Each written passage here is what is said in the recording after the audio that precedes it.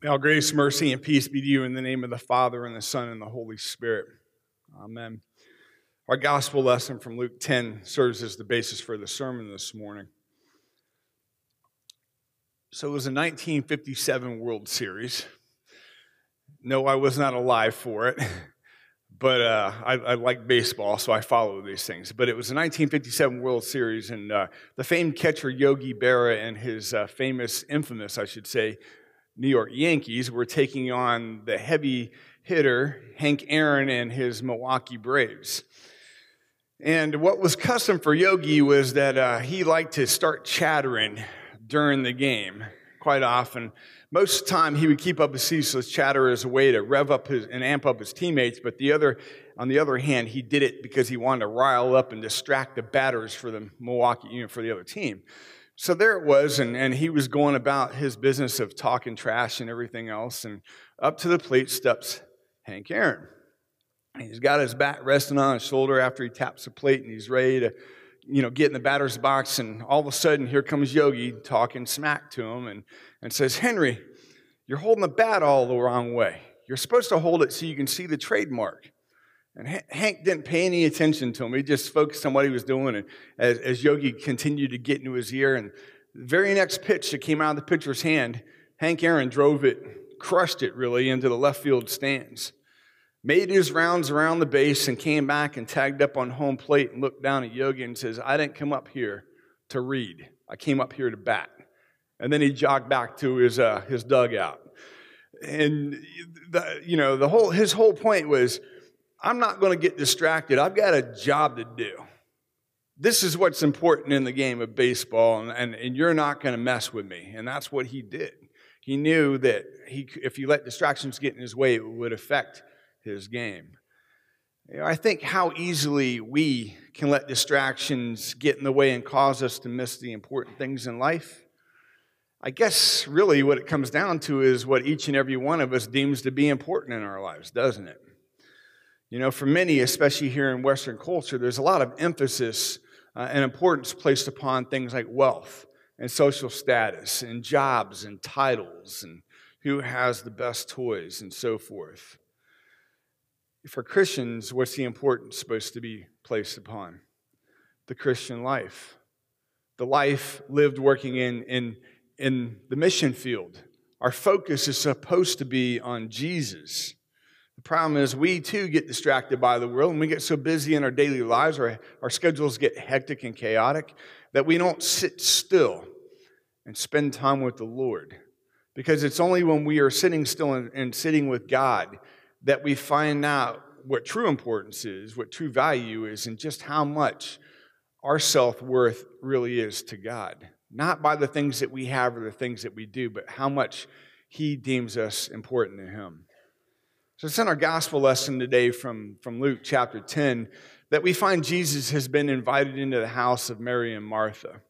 And as Jesus reclines, we find out. We find out that Mary's sitting at Jesus' feet listening to Him while Martha goes about doing all the work. We're about to find out that there's a distinct contrast between Martha and Mary and what they deem to be important. Their emphasis on what is important is obviously drastically different. One sits at the feet of Jesus while the other one goes about serving Jesus. And for Martha, what's her importance placed upon? About serving, being a good host, because that's commonplace back in the day. It was commonplace for women to serve the guests in the house, to do all the preparations and whatnot. That's social norm. For Mary, on the other hand, she assigns importance to what? To sitting at the feet of Jesus, to being still for a few moments and listening to Him. That really irks Martha. Martha's really not a happy camper right now. For a moment, we might sit here and sympathize with Martha, might we? Right? You see Martha doing all the work and her sister's not doing anything. You've probably been there. You might have had that sibling in your household who left you high and dry as you did all the dishes or the laundry and everything else while they infamously disappeared for an hour. Right? Or maybe you're the one in your office or at work or in school or pulling all the weight in the project. And we might be tempted to think, she's right in all of this.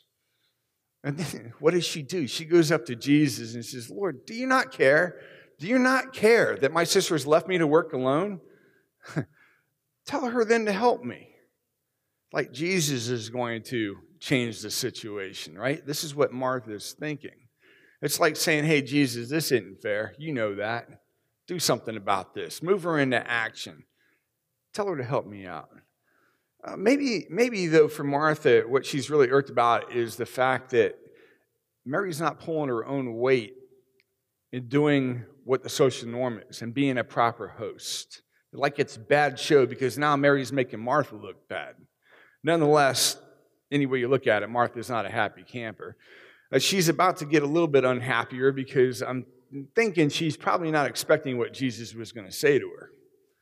Martha, Martha, you're anxious and you're troubled.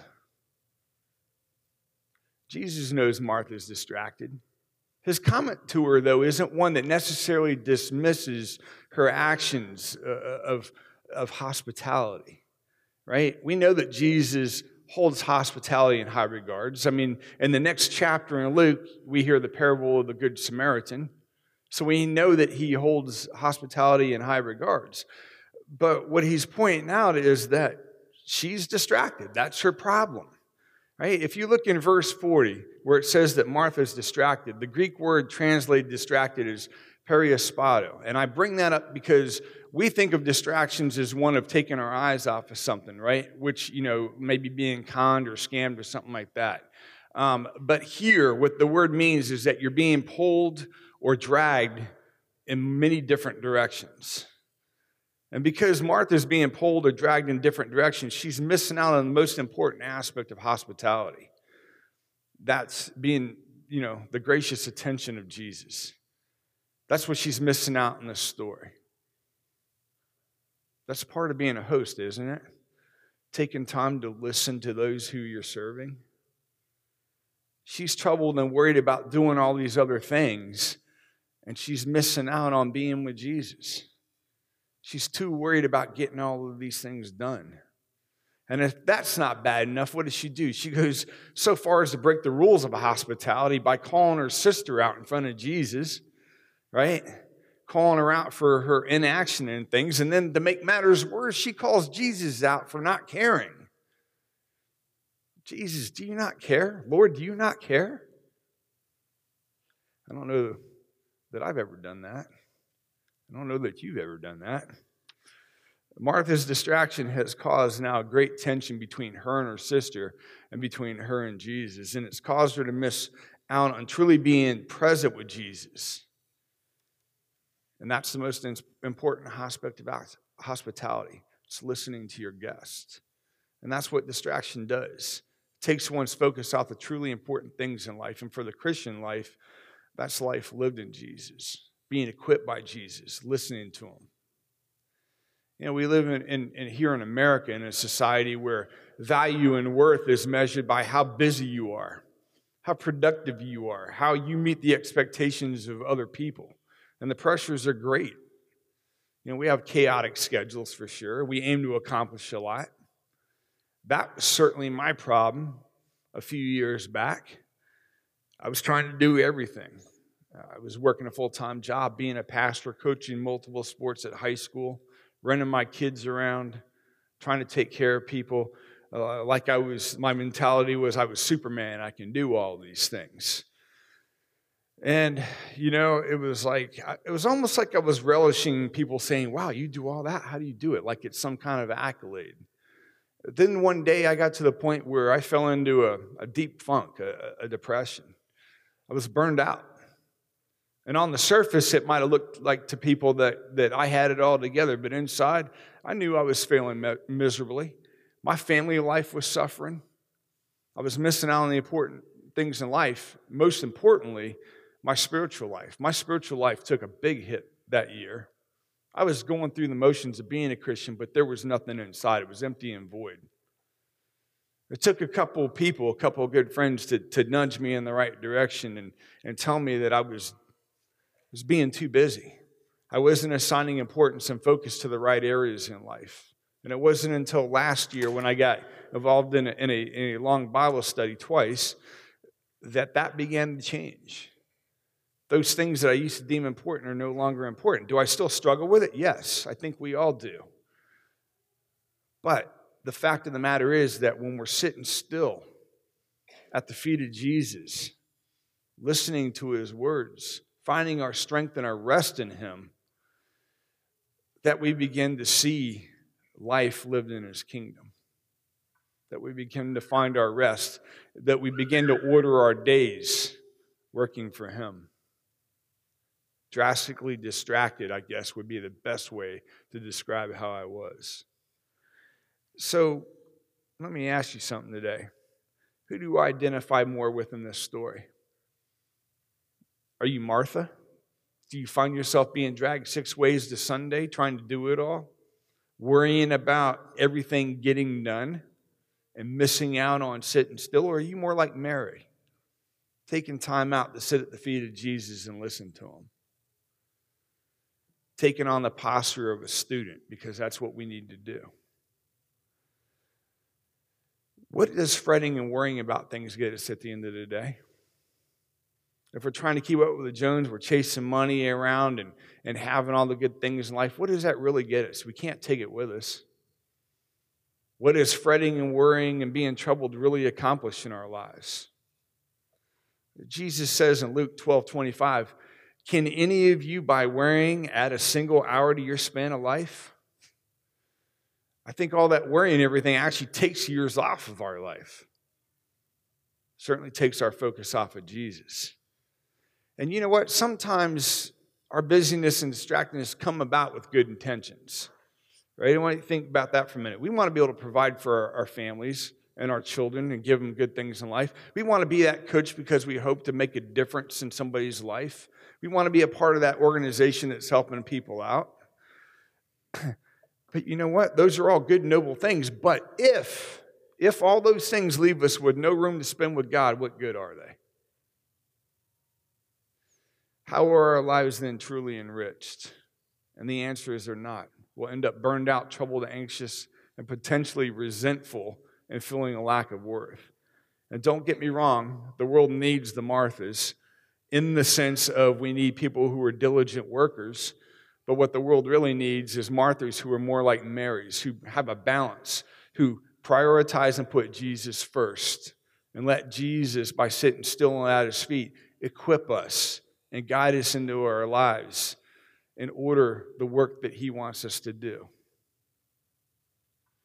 Perhaps maybe then we should view Jesus' words to Martha maybe less as a rebuke or a reprimand and more as an invitation. An invitation, you know those words that he says, Martha, Martha, you are troubled and anxious about many things. And then what does he say? But one thing is necessary.